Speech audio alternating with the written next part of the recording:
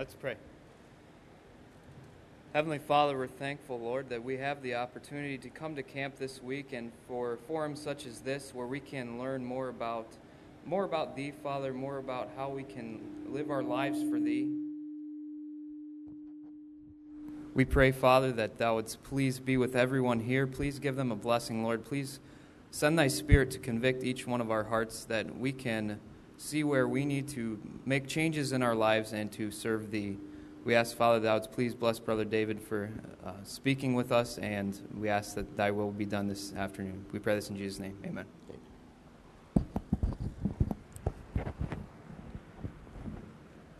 I know as I look out across the group, I see some who have been announced and are waiting baptism. I also, come on ladies, have a seat. You're not missing much. We just got started. We just had a prayer. I see some that have counseled in the past. As I look at the group, I have a lot of mixed emotions.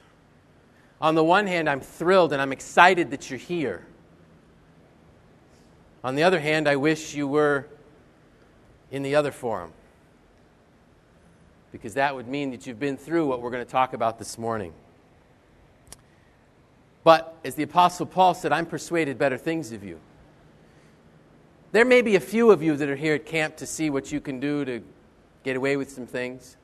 There may be a few of you that are here because Mom and Dad said you have to come. There's always a few that want to see what kind of trouble they can cause when they get to camp. But probably 98% of you are here because you genuinely want to be at camp. You want to be with your friends. You want to be where the Word of God is preached and taught. You enjoy the environment of being around believers. If you didn't, you wouldn't be here. So that's a good thing. And that gives me a lot of courage and a lot of excitement. And what we're going to talk about today is the fact that every one of you either has been or will be called by God. And I know that for a fact because of the heart of God. Could somebody look up John 3:16? The other good thing is most of you have Bibles because you just came from class. So somebody, if they could just find and read John 3:16 and read it loud.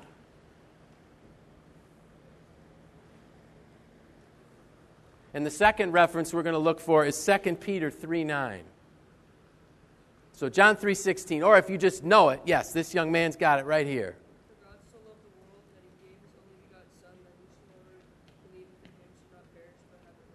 Thank you. For God so loved the world that He gave His only begotten Son, that whosoever believeth in Him should not what?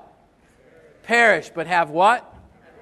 Everlasting life. What's this verse telling us? What did God do? He sent His Son. Was that an easy thing for God to do? No. Let's talk about that a little bit. What do we know about the relationship between God and His Son leading up to His birth in Bethlehem? How long were they together? Forever. They had never been apart. So all of a sudden God, and actually, excuse me, it says, before the foundation of the world was laid, before they ever planned how this was all going to come about, it says the plan of salvation was. So that tells me that God and Jesus knew from the beginning that there was going to be this separation. So Jesus comes to earth. Was that the big separation? No. The big separation was going to come when? What happened when Jesus was on the cross? What did He cry? My God, why hast Thou forsaken me? Why did He say that? Why did Jesus have to cry, my God, why hast Thou forsaken me? Where was God? God had to turn His back on His own Son. God had to listen to His Son beg for Him. And God had to turn away because of my sin and yours. Everyone that comes to repentance will come to a point where they realize that if I would have been the only person that was ever born, Jesus would have had to die on the cross. Because you see, conversion is a personal thing. It's not a collective thing. It's between me and God. And the other verse, 2 Peter 3:9.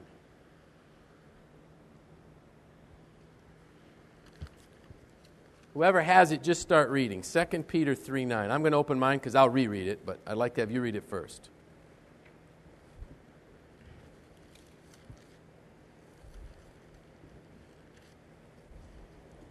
It starts out, the Lord is not slack.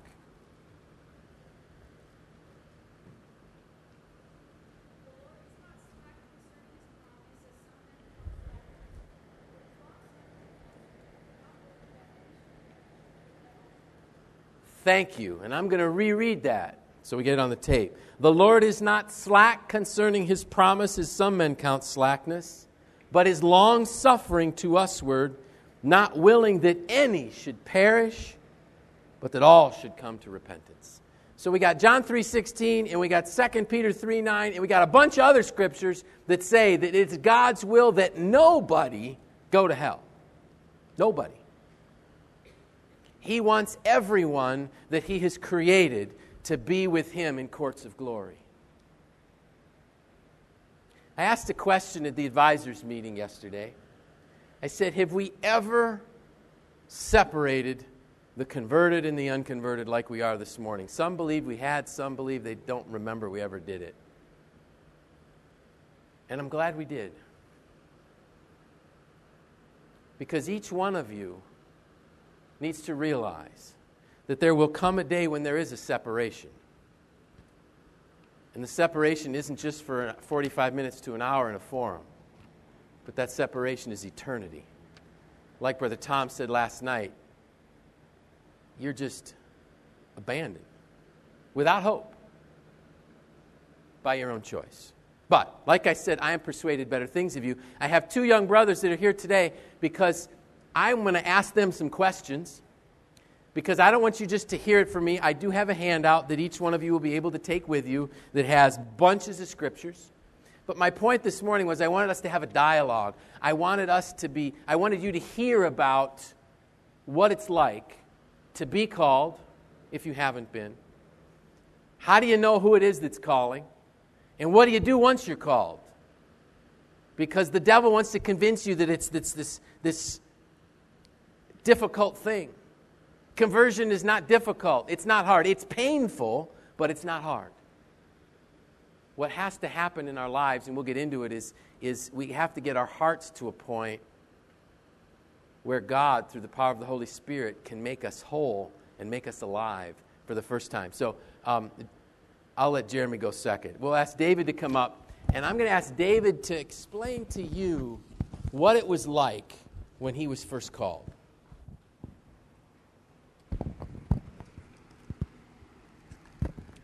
Well, certainly it's been a while. But I was probably 13, 14 when I was called, and it was at camp. So this is going to be pertinent, I suppose. And basically, the first year I was called, I was probably 13, and I didn't take it very seriously until the next year. The next year at camp is when I realized that, I need to be making some changes in my life. And what led up to that was probably the week or two before camp. I had some serious arguments with my brother. We didn't get along too well at all. And I just realized, why am I getting so angry so often at my brother and with other people, with my parents? What's wrong with me? Why do other people not have these issues? And, well, of course, that's not the case. A lot of people had those issues as well. But I went to camp that year expecting, that I need to obviously go forward with looking into what Christ did for me. And we had Inspiration Hour on Tuesday night, and I went into Inspiration Hour thinking to myself, this evening I would like to talk to somebody. And thankfully, my Uncle David was there that evening, and he specifically asked me, he said, how do you feel about this? And I said, I told him, I said, I feel completely empty. I felt so tiny. When I thought about the universe, when I thought about the world, I just felt so small. All my problems were so small compared to really how big the universe was. And then, on top of that, I had to think about how big God was, and it just really hurt me that, I didn't have a relationship with him. And so, we talked a little bit more and went from there. I don't want to go too far. How did you know? How did you know it was God, and not just your conscience? Well, I'll tell you, it wasn't too difficult to know that it was God calling me. You have a conscience. Everybody has a conscience, and we know we shouldn't go out and take a candy bar off the shelf and stick it in our pocket and walk away. But really, you feel the Spirit calling, and you pray about it. And when you pray about it, you start to feel that this is God calling you, and the words that you read in the Bible, the words that He revealed to me, in Romans and in other chapters, obviously, revealed that sin in my life. Okay, good, thank you. And you know what you should probably do, David, is grab your chair and bring it up here, or you're going to be coming up and down the steps. Jeremy, come on up here. We're going to pretend maybe that I'm more like, I don't want to say Oprah, but I don't want to say Dr. Phil either. But when I was young, there was a guy named Phil Donahue that did a lot of informational interviewing on stage. So, Jeremy, why don't you tell these young people what it was like when you were called, how you knew that it wasn't just a guilty feeling or something like that. Well, I was first called.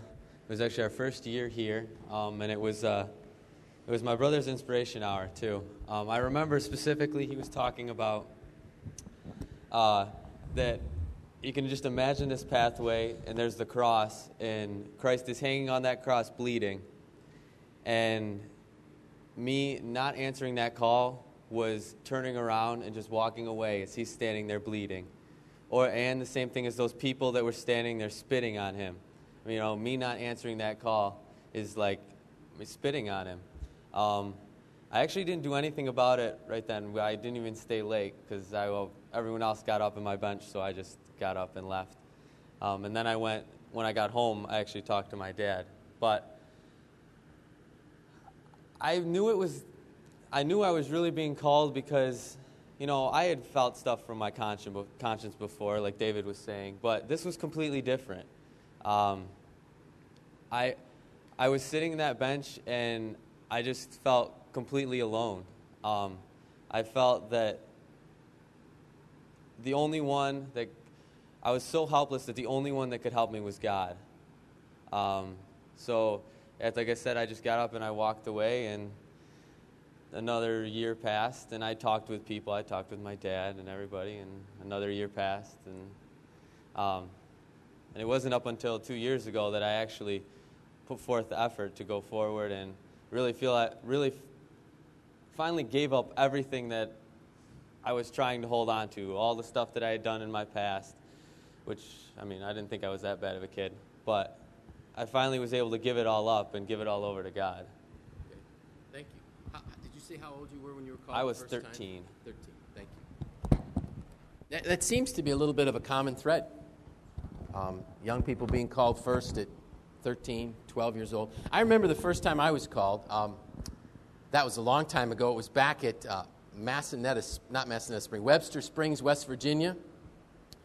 And I remember a few things about that year. The first thing, I was staying in a cabin called Whippoorwill, which actually was a pretty nice cabin. There were some real bad ones there. And the first thing I noticed when I walked in was there was a dress hanging over our counselor's bed. And I'm thinking, was this guy like Klinger on MASH or something? He's trying to get out of something. Anyways, I guess it was his wife's dress. And really, the way the Lord called me the first time, I was by myself in that cabin, and I was unpacking my clothes, and a deck of cards fell out. Something, and it was the Lord spoke to me and said, you have come to church camp, and you got your deck of cards falling out on your bed. And it was the thought that went through my mind was, people are going to find out what I'm really like. I was 13 years old. I want to tell you about another story. I should have had him come, but I didn't think about it till now. Of somebody that was called audibly by God. Now, in the Bible, we have people that have been called by God, and they heard them. Samuel was one of them.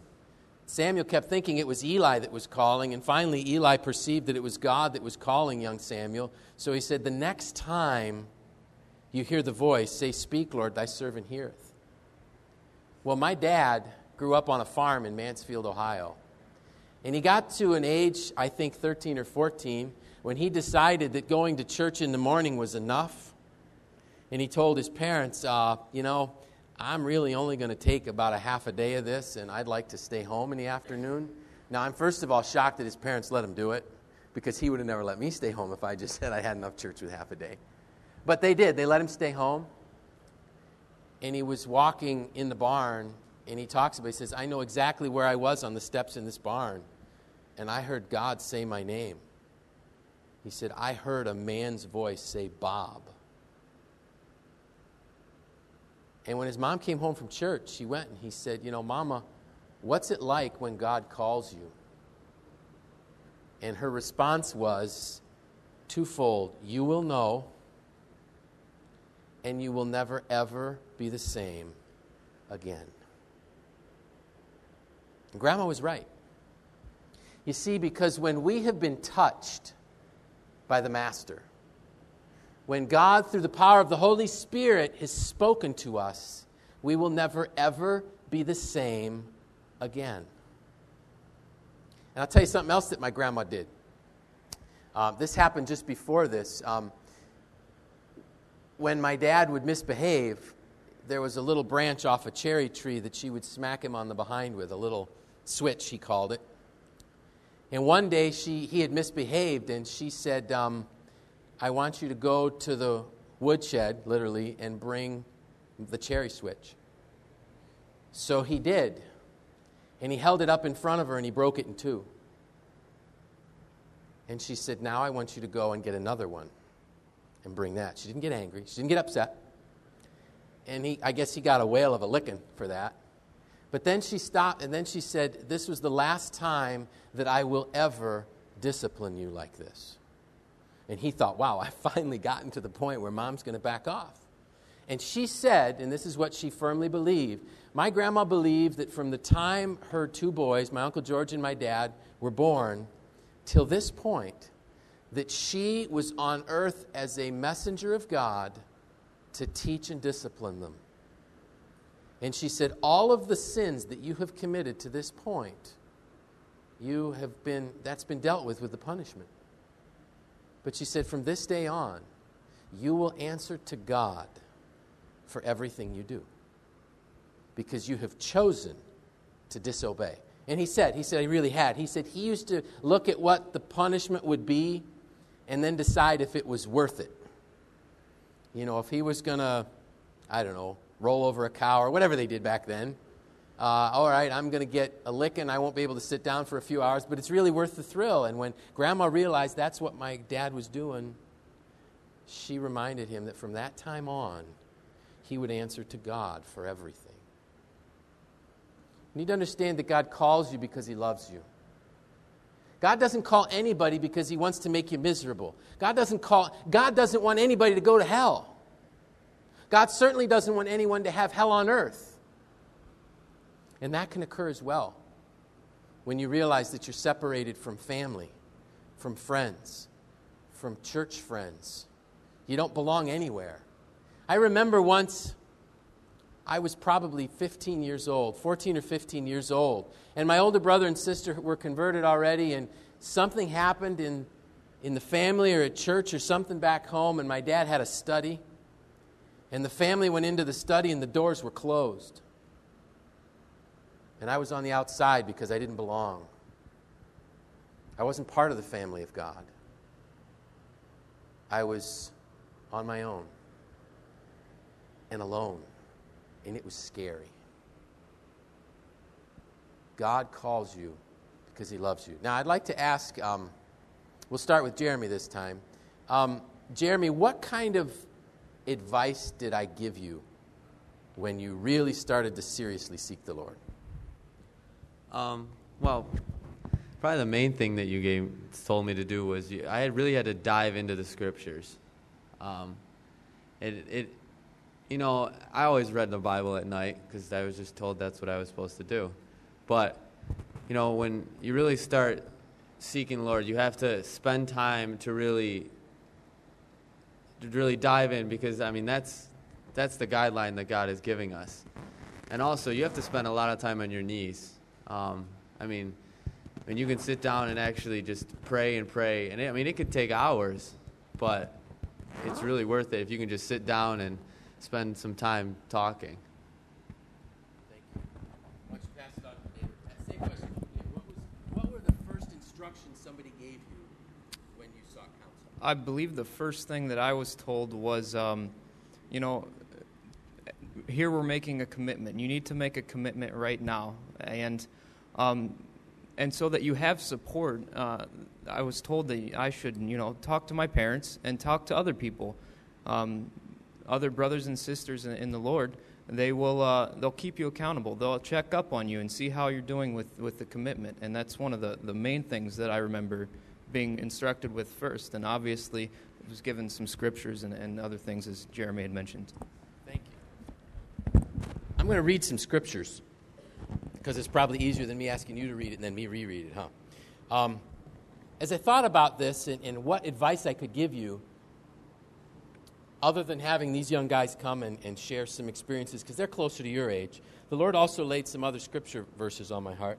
Come on in, guys. There's plenty of room. In Luke 18, I was going to read just verse 13, but I want to read a little farther. This is Jesus speaking. 2 men went up into the temple to pray, the one a Pharisee, the other a publican. The Pharisee stood and prayed thus with himself, God, I thank thee that I am not as other men are, extortioners, unjust, adulterers, or even as this publican. I fast twice in the week. I give tithes of all that I possess. This was a Pharisee. He goes into the temple to pray. And he looks around and he says, God, I am really pleased with who I am. I am so pleased with who I am. I give sacrifice the way I'm supposed to. I'm not like these adulterers. I'm not a murderer. Man, I got it all together, God. I am one of your best guys here in this Jewish faith. I'm not even like this publican or this tax collector that's sitting here in the back of the church. His prayer didn't go very far. The Bible says God resists the proud, and he gives grace to the humble. That Pharisee might as well have been talking to himself. Actually, Jesus says he said unto himself, God. Well, let's find out what the publican said. And the publican, standing afar off, would not lift up so much as his eyes unto heaven. And he smote his breast, saying, God, be merciful unto me, a sinner. The first bit of advice I want to give you, when God calls you, answer. Answer right away. I wish that my daughter Bethany could have been here, but she's teaching this morning. Bethany was wise in that when the Lord called her at a very early age, 13 years old, I think, she decided to follow the Lord right away. And that's a blessing, and we'll get into why. Some of it's obvious. But the advice that I give everyone, when he calls, answer and say, like this publican, God, be merciful unto me, a sinner. You have to acknowledge to God who you are. And he knows who you are. It's not like what you've done is a secret. And I like what Jeremy said. When Jeremy talked about being in his brother's inspiration time, and all of a sudden he realized that it was personal, that if he rejected the call of God, it was like spitting. Did you say that? Spitting at God? There's all kinds of sins people commit. But I believe that the worst sin that can be committed is rejecting the call of God, and I'll tell you why. Because God is saying, I sent my son to die for you. The most cruel death known to man. If you die of a crucifixion, you suffocate. because you need your legs to breathe. And then if they want to speed up the death, they break the legs of those being crucified. Now, they didn't do that to Christ because he was dead already. And you have to push yourself up on the post to catch a breath. And sometimes it can take days for people to die of crucifixion. So not only did he die the most cruel death known to man, he was separated from his Father for the first time because of your sin and mine. And for you to say, I don't need this, or I don't want this, can there be anything worse than that? That's like somebody trying to give you a gift, and you don't take it. You just say, no thanks, don't need it from you. You know, if somebody's knocking at the door, we answer it. If my cell phone starts to ring, which it won't because it's on vibrate, you would say, would you please answer that phone? So why, when God calls, do we not answer? That's something only you can answer for yourself. I got another scripture in Psalm 13. I don't think that's right, but I think it's Psalm 139. I'm going to go to Psalm 139 because I think I just forgot a 9.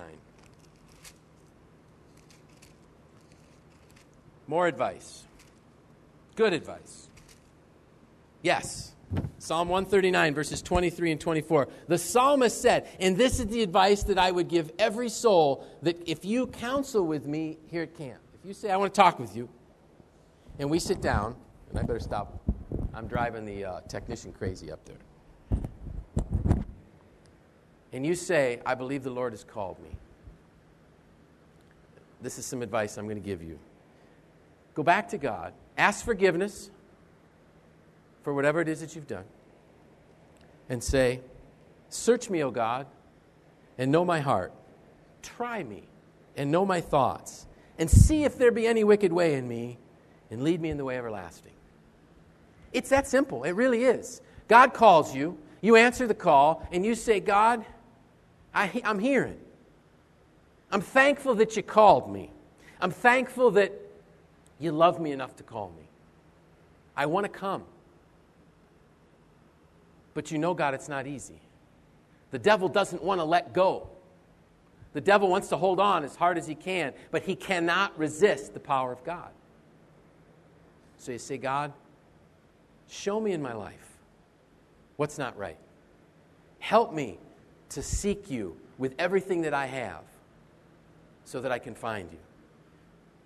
Reveal to me what it is that I need to do. And he will. I'm going to ask these guys now, they made restitution. We'll start with David. And how did you know, first of all, what is a restitution? And how did you know that you needed to do it? So in counseling, obviously we were given instructions that we need to make restitution. And restitution is basically making right with yourself, making yourself right with God and with man. And unfortunately, we can't do that on our own. God has given us His grace to cover that. But still, we are given convictions to go back to people and make right some of the wrongs that we've done to them. And one in particular I remember, and I didn't have a lot of restitutions to make, but God brought to my attention once specifically that a kid at school that I had treated very nicely, and it was difficult to go back to him and apologize for the way I had treated him.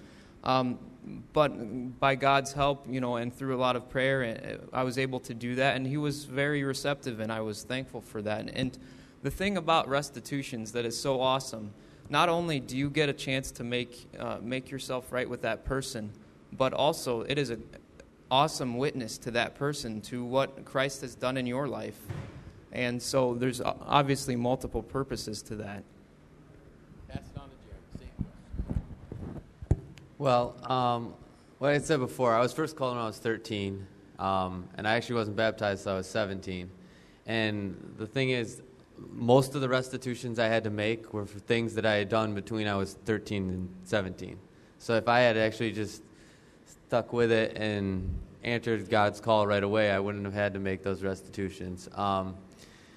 I didn't have to make a lot anyways, but the ones I did, I just got down on my knees and I prayed and I asked God, there's things that I did and I didn't remember some of them. And, as I'd see somebody, I'd be like, oh, yeah. Then God would be like, you need to go apologize for that. And I'd go do it. But actually the majority of my restitutions were, up to my parents and my brother, because we got in arguments a lot. But you know what? God, if you ask God to show you what you need to do, He's going to show you what you need. And when you pray and He doesn't show you anymore, that means as far as you know, that you've got all of them. Let me elaborate a little bit on that. People say, so can you just give me the ABCs to conversion, or give me all the steps I need to follow?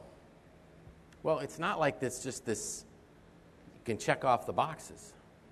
Because it's a personal thing, it's a journey you're going through with God. The reason why I asked them to tell you how they knew what they had to make restitution for or make right was because nobody can tell them. Or I can't tell them. I mean, I could have probably guessed maybe at a couple of them Jeremy needed to do. But Jeremy isn't in conflict with me. He's in conflict with God. So God reveals to the soul, that soul that says, search me, O God, and try my heart, know my thoughts. I misquoted it right there. That God, the same God that called you, will tell you. He'll just reveal something to you. You'll remember something. And you'll need to make it right as much as you can. There's a beautiful, David alluded to it. Not only is it helps you, but it's a great witness to the other person. What it does for you in your fight with Satan is anything that you can bring to light, Satan is put to shame. He doesn't have control over you over that anymore. If you've wronged somebody and you ask forgiveness of that person, it's over. There's a song that I like. I talked about Jake Hess singing. And Jake Hess sings a song about, I think it's no fishing in the deep, dark sea. When we confess a sin to God, it says that He takes our sins and casts them into His sea of forgetfulness. That's a beautiful thing. And when Jake sings this song, he says, but you got to leave them there because there is no fishing in the deep, dark sea. The devil tries, I had one person that I asked forgiveness of 3 times. Now, that wasn't God. That was the devil trying to beat me over the head with something. And I had to learn that. One of the things I tell people, and a lot of times if I have a sermon for a baptism, I share this, that I tell a soul that the skills that you learn as you go through your conversion are all the skills you need to live an abundant Christian life. And what are they? We learn the value, I've written down here, of prayer. Pray a lot. If you're serious about seeking God, pray. And I don't mean, now I lay me down to sleep. I pray the Lord my soul to keep. If I should die before I wake, I pray the Lord my soul to keep. God bless mommy, daddy, grandma, and all that. Amen. You jump into bed. No. Really praying. And sometimes when you pray, you might not even know what to say. You just feel so bad because of the sin that's in your life that you're like the publican. God, be merciful unto me. Help me, Lord. I don't know where to go. I don't know what to do. But I know you love me and you're caring for me. And you're going to show me. Pray a lot. Prayer is the breathing of our soul. Jesus himself prayed a lot. Jesus prayed a whole lot more than I do. Sometimes Jesus prayed all night. Why? Because he needed to communicate with his Father. When Jesus was on this earth, he was a man like we are. All the aches and the pains, the likes and the dislikes that we have. Yet he lived a perfect life so that he could be that perfect sacrifice for our sins. Pray a lot. You got to spend time in the Word. A lot, and it will become alive to you. It won't just be black words and red letters on white paper. It's going to mean something. All of a sudden, that verse that you kind of wondered, or it never hit you at all. It's like, wow, that's what that means. That's God talking to you. You got to go to church. A lot. Whenever the doors are open, you need to be there.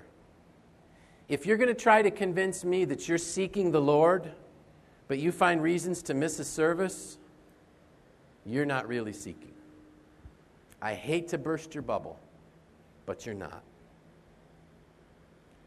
I was first called, I think I said at 12 or 13, when the counselor had his dress hanging there, his wife's dress hanging there in the room. And I spoke to my dad, and nothing happened. Then when I was 14, felt convicted, called by God. Talked to my dad, nothing happened. Became 15, became 16. All of a sudden, when I became 17,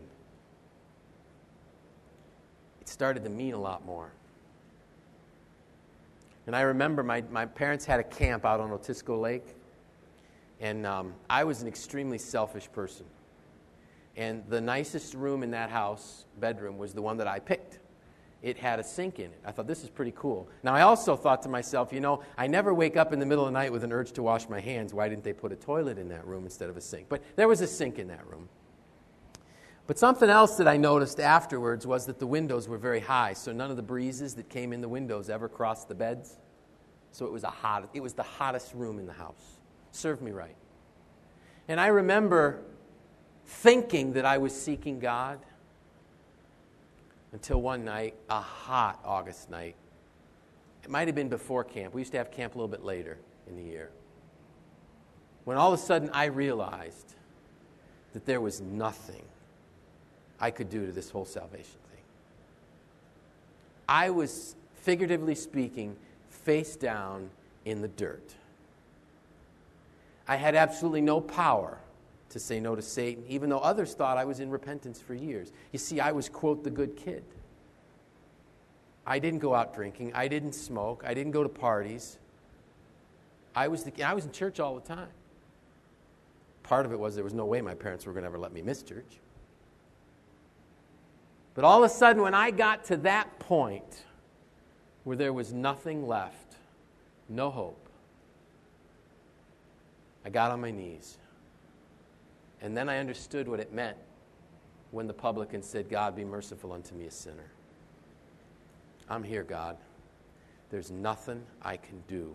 And if you don't help me, I'm lost forever. And then my conversion took off. And it didn't take long. Some people say, well, how long is this going to take? Well, conversion takes as long as we make it last. And what do I mean by that? For me, the length of time, the duration, was getting me to the point where I realized I couldn't do it. That took years. Once I got to the point where I'm face down in the dirt like the Apostle Paul on the road to Damascus, it didn't take long. Conversion is not difficult, but it is painful. It's painful because our nature has to give up. We have to get to a point where we aren't the focus of the universe anymore. And I know you're going to say, oh, but Dave, that's not me. That's really not me. Oh, yes, it is. Human nature has us being, our favorite people are me, myself, and I. But when we get to the point where it's all about God, and we're lost and helpless without Him, then He can work with us. Then all of a sudden He can reveal things in our lives that need to be done. Things you never thought you could do. Well, there's no way I could go talk to that person. You're right, you can't.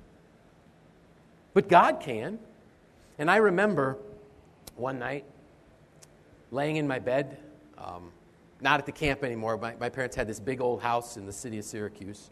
And I was the only one left at home. My brother and sister had married and gone off. And I knew that I needed to confess some things to my dad. Whoa. Now, some people say, man, it must be really cool having your dad be an elder. Now, I'm not saying you need to confess to an elder, but I felt I needed to confess some things to my dad. And I couldn't. I laid there in bed, and God said, you need to go tell this and this, 2 things, to your dad. And I said, I can't. Because there's the devil saying, you can't go down those steps. I knew my dad was in the basement of our house. We have a family room in the basement. I knew he was still there. He always stayed up later than my mom. And so this battle between Satan and the Holy Spirit ensues right in front of me. Till finally the Holy Spirit got my attention and said, there is nothing that physically can stop you from getting out of this bed, going down 2 flights of stairs, and talking to your dad. He was right. Once I got up and I started walking, it wasn't all that hard. But it wasn't me that was doing it. It was the Holy Spirit taking control of my life and giving me the power to confess things that I never thought I could, to talk to people I never thought I could talk to. So we've touched on some things, and again, I'm going to give you all of these things to take with you, and I made it so it fits in your Bible. We have to have repentance toward God and faith in Jesus Christ. Repentance toward God. We have that godly sorrow, the realization that we sinned against God, so we're sorry for it. The faith has to come in believing that Jesus Christ did die for our sins, and that because of that, we can be forgiven. And we truly can have victory over sin in our life. You might hear some talk about the term dead to sin. I hate to disappoint you, but once you are converted, you will not be perfect. I used to think that once you were converted, you weren't tempted anymore. Wrong! Once you make a decision to seek Jesus Christ, you will be tempted more than you are before you make that decision. Why? Because the devil doesn't want to get rid of you. The difference is that when we make that sincere decision to seek the Lord, we aren't going it alone. Jesus Christ is right there with us through the power of the Holy Spirit. So we have to believe that the work is done and the work is complete in our lives. I'd like these guys now to share with how they knew when they had peace with God. Because that sometimes is a confusing thing. Because some people expect, including myself, I expected heaven to open and a bunch of angels to start singing, and that didn't happen. So peace, for me, wasn't too difficult. I didn't have too much trouble realizing that I had peace. We had talked about, there was a certain time in Mansfield when we had the counseling sessions where we had some group counseling, and we talked about peace the week before. And at this point, I had made all my restitutions, and I talked to my parents and confessed my sins, and so at that point, I prayed a lot about it, and it was that evening. A brother from Mansfield had a sermon, and it just happened to be on peace. And I honestly believe that sermon was meant for me that evening, because we sang when peace like a river, my soul overflows. We sang that song, and for the first time, I realized that I can sing this song, and it means something to me. And that's pretty much when I first realized I had peace. Now, I know for other people, especially my brother, he had a lot of difficulty with it because, like he said, like David said, a lot of people expect something amazing to happen, and that didn't happen to him. And so it took him, quite a while before he gave it all up and realized that, he was at peace with God.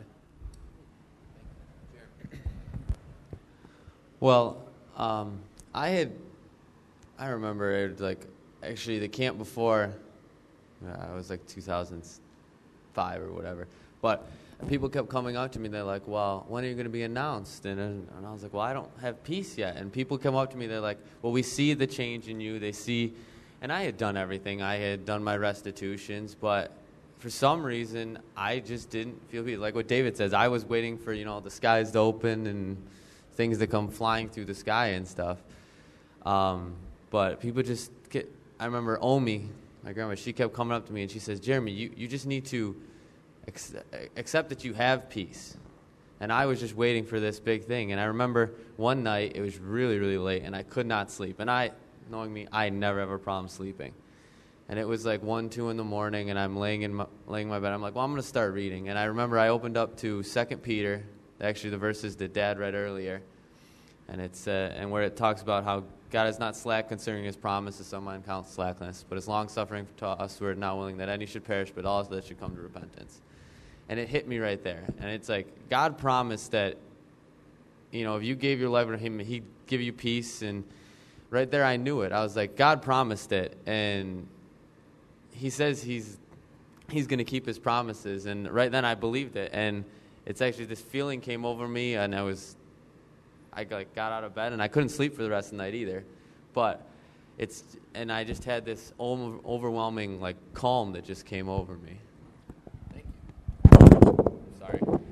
Sorry, Jonathan. He's not going to hear very well for the rest of the day.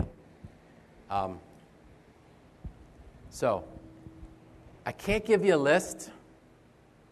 I don't want to give you a list. The list that I'm going to give you, themes of salvation, the ABCs, they just kind of use A, B, C, and pick a word out in a sentence. It's just scripture references to read. Read through them. I am convinced beyond a shadow of a doubt that God has either called each one of you or will very soon.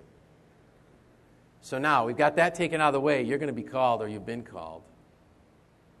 I've told you that the most important thing to do is to ask God to forgive you. Confess your sins to God. There may be sins and there will be sins that you'll have to confess to man. Perhaps they're restitutions. The one thing I want to stress with you is this accountability that David talked about. You have to talk to somebody about it. If you simply make that decision to seek the Lord and you don't tell a soul, your likelihood of following through is very slim. Because when you get home, the world changes again. And we're back to the same old again. Tell somebody here at camp. The converted teens are meeting. Brother Werner's giving them discussion points on how to counsel seeking souls. One of the things that he's going to say is that their job is to help you make a connection with one of the ministers or elders or teaching brothers in your home church. Churches have differences of administration. We believe the same Bible, we believe the same doctrines. There may be some little differences here and there on how some of this process goes about. So you need to talk to somebody in your own church. You need to talk, and if you really want to be successful, if you want to make a decision this year at Eastern Camp to seek the Lord, and you want to be successful when you get home and go back to school, before you go back to school, write a note, an email, Facebook, whatever, a friend in school. And tell them that you have decided to seek the Lord. You have given your life to Jesus Christ, and you're not turning back. For each one of my kids, I encourage them to do that. And in doing that, was it helpful, Jeremy? Absolutely. My son Mike, he not only wrote to friends at school, he had to apologize to a teacher in school. So when he walked in the doors in September, they weren't expecting the same old Jeremy or the same old Mike or the same old Bethany. They're expecting somebody who's different. Take the devil's weapons away from him one at a time. And by confessing with our mouth the Lord Jesus Christ, by saying, I'm going to seek God, and I'm not turning back, the devil is put to an open shame. Speak often with whoever it is that's going to be your spiritual mentor. I can tell you something from the minister's point of view. You have to come to us and tell us that you want to talk. I could come and say to you, would you like to talk? Would you like to talk? Would you like to talk? Would you like to talk? And I'm forcing the situation on you. By you making that step, you're showing that you're serious about this. This isn't just something that's back burner for you. And peace, how do you explain peace to somebody? Man, these two brothers did a great job. Peace is the absence of conflict. That's all. For me, my conversion probably took 3 weeks. Knowing that I had peace took 9 months. For crying out loud, you can almost have a baby quicker than But what for me, it was this understanding that peace was a gift, that God had offered it, that the work was done. And I remember my brother saying, he knew he had peace when one night he knelt down next to his bed, and instead of saying God, he said, Father in heaven. And the Lord just said, you just called me Father. There's no conflict anymore. For him, that was peace. The Lord did confirm it in my heart one Thursday night in our old Syracuse church. When I opened up the hymnal to hymn 41, it says, "Baptized into thy name most holy." The Lord knew that I needed a little extra encouragement. But it was the same thing with me. People saw it. What were the people seeing? The people were seeing the fruit of a repentant heart. So I can tell you this. I can't give you a list because each one of us is different. I can tell you that if you sincerely seek God, people will see the difference, oftentimes before you do. Why? Those are fruits of repentance. Not all faiths will approach this process the same way we do. But there was a man back in 1948 at Eastern Camp, I think. His name was Henry Michel. He was from Switzerland. And he stood up and he said, "Not boasting, brothers, but we have the best thing on earth. We don't believe in a quick, instantaneous conversion, the signing of a document, the raising of a hand. We believe in a thorough change of a soul's life from the old man to the new." If we would just say all you have to do is, quote, accept Jesus and you're saved and everything's fine, we would be giving you half the truth. That is an excellent beginning to accept Jesus. That's the beginning. Now you need to learn to allow yourselves to become under the control of the Holy Spirit so you can be empowered to not do the things that you're doing now. And God's going to do that. He's going to give you victory over sin in your life. It's not you. It's not me. I'm not perfect. But I can say that I am dead to sin. That I don't have to sin anymore. That I don't serve Satan anymore. And that's what that process is all about. And then the peace will come. Guaranteed. But you have to believe it. So, again, the call goes out. If you haven't been called, you will be, very probably this week. Answer it. Say yes right away. Jeremy touched on something that was true in my life. Every sin that I had to ask forgiveness of or restitution I had to make, I made after the second time I talked to my dad. It's kind of like a crossroads. You know, Yogi Berra says when you get to the fork in the road, take it. Well, this isn't a Yogi Berraism. But you come to a fork in the road, and that fork in the road is when God calls you the first time. And not answering is an answer. If my phone rings and it's Self-Lock Screw Products, the company that I run, if they call me and it's ringing and I don't answer the phone, what am I doing? Well, did I make a decision? Absolutely. I made a decision not to answer. When God calls, if you don't answer, you have made a decision. Don't let the devil tell you that you're putting it off. You're not. You've made the decision. The decision was to say no. Say yes. Because I've made that decision now, and I've decided to say no, and I start going down the road. For me to come back, I got to go all the way back to the fork in the road where I first said no. And then I can turn and start walking on God's road. Do yourself a favor. Accept Him now. You know, the devil has one purpose in mind, and that's to hurt God. He could care less about you. He really could care less about you. You are nothing more than the tool that he is going to use to punish God. Because God loves you that much, that his son died for you. So the devil just keeps jerking the strings, and you as a puppet have to jump and have to dance as he tells you to. And he will take you as far away from God as he can. As far away from God as you let him. Don't let him take you very far away. I'm going to give these to these two young brothers. They're all the same. And when you exit, go out this door. Make sure you grab one of those. Or if you want to just pass them down the roads, whatever you guys think is best. Now, you need to look around the room. I almost wish that I could, through a teleconference, show you the other room where the other teenagers are. You are here because of your choice, not theirs, not mine. Be wise. Be easy on yourselves. camp is a great place to begin your life with Jesus Christ. Start it now. Start it today. Talk to people. Take the tools away from the devil that are holding you back. And I promise you, you will embark on a life. It's not perfect. Like I said, you're going to be tempted more as a believer than you are as an unbeliever, but you don't have to say yes. You're going to have problems. You're going to have trials and tribulations. The scriptures say the rain falls on the just and the unjust. But you don't go it alone. There's always somebody with you. One that sticks closer than a brother that will help you through any trouble, tribulation, problem. You will never, ever be alone again. That's the life He offers. May God give each one of you wisdom to be wise. Thank you very much. If anybody wants to talk to me, find me. Be happy to talk with you.